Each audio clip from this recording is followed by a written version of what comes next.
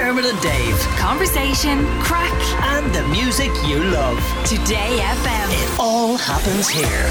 Today FM. Sinead O'Connor is one of Ireland's most successful artists of all time, and there's a new documentary coming out actually, which lifts the lid on what it was like for her to go from, somebody that nobody knew to be catapulted into fame during the early 90s. It's called Nothing Compares, and it goes behind the singer Sinead's career and also features an exclusive performance from Sinead towards the end of it, which is absolutely amazing. It's available in cinemas from Friday, October 7th. And the director, Catherine Ferguson, joins us on the line now to talk all about it. Good morning, Catherine. Hey guys, hello.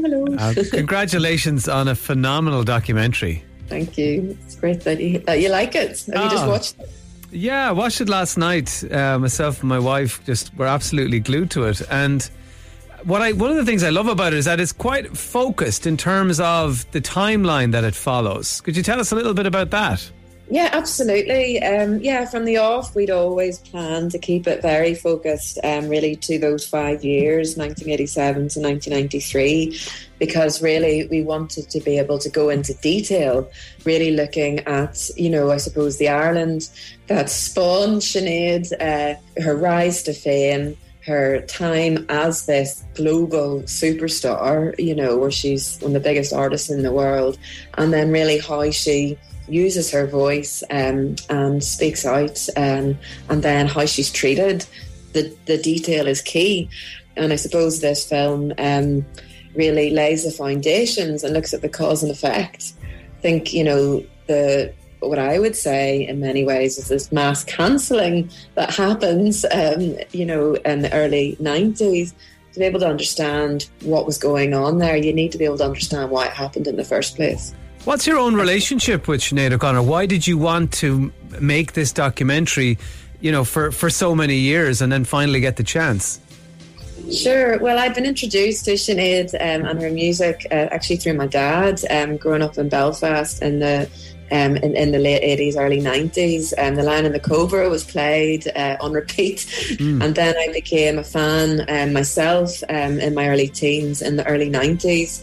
And I suppose what became very demoralising, to find this artist that we love so much, to then, and also somebody from our own country, to then witness how she was treated very quickly after that. And I think really that's where the seeds for the film were sowed.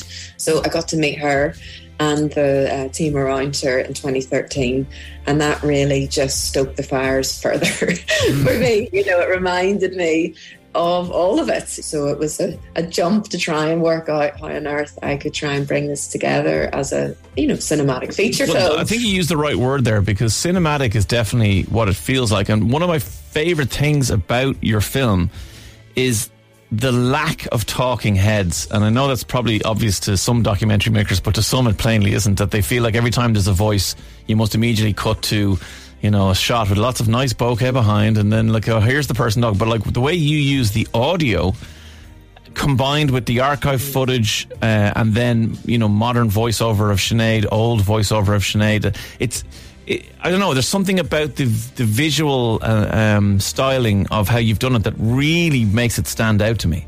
No, that's great to hear. Yeah, I mean, really, I worked with Mick Mahon, fantastic editor from Dublin, and really from the beginning, I mean, neither of us were fans of talking heads anyway, as you say, but really more than that, we just felt Sinead's voice the media have done such a fantastic job of being very reductive with Sinead's, all she has to say. So for me as a filmmaker, it was key that her voice is the key takeaway. So in order to do that, I wanted to keep the film very immersive. And, because it's so era specific, 1987 to 93, I wanted you to be there with her. Yeah, and the doc takes us through kind of the pivotal moments in her early career. And for instance, the moment she shaved her head in defiance of the record label that were looking to basically to make her look as pretty as possible and to commodify her. And then, of course, the famous tearing up of the Pope's picture on Saturday Night Live and the fallout from all of that. What's really interesting to me, and I guess it's something that I didn't really realise, but the kind of juxtaposition of the outward brashness of her actions, but then the quiet restrained way that she would speak, when she wasn't on stage. And I just found that very interesting, the different components of her personality. Yeah, I mean, but I think you can hear it all in the music. It's the it's the whisper to a scream that she's most famous for. I think a lot of that fury is very apparent in the music itself. But yeah, I just think it's nicely noticed. She's so articulate and clear on what she has to say. Yet, when that seems to be translated into interviews and the media, it all becomes extremely hyper in a way. It becomes, the way that she's written about and the backlash feels very extreme.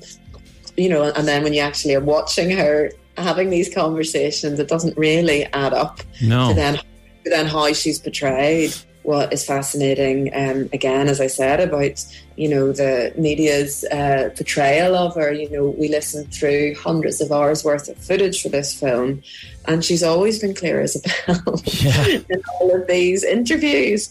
Do you think in many ways, Catherine, she was just too far ahead of her time? You'd imagine if somebody, it's nothing unusual to be outspoken now with social media and the avenues people have to get their opinions across and garner a following.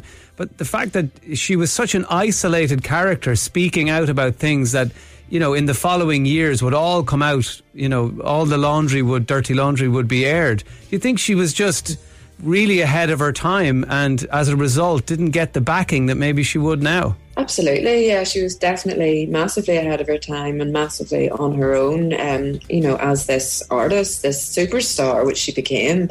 There certainly didn't seem to be many like her during this era. And as you say, it's commonplace now for artists to be able to speak out about what they care about. But I think the key thing the real rub that happened is that, from looking back and from what we know of Sinead, is that she really is an artist from the counterculture. She's like a non-conformist, anti-establishment artist who then gets projected into this superstar realm that I just don't think she ever really planned or wanted to be in. I think the greatest gift the documentary gives us, Catherine, is that it fills in an awful lot of the blanks and gives her whole career context. And I think there's still a lot of people in Ireland and around the world who kind of didn't know the full story, didn't really know her background, didn't know why she was saying the things she was saying. And I think your documentary goes so far, to help all that make sense for people. And I think a lot of people will appreciate Sinead a lot more after seeing the documentary. So well done.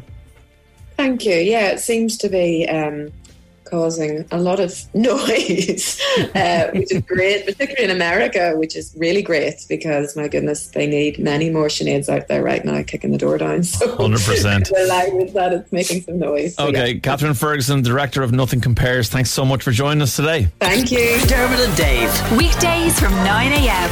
Today.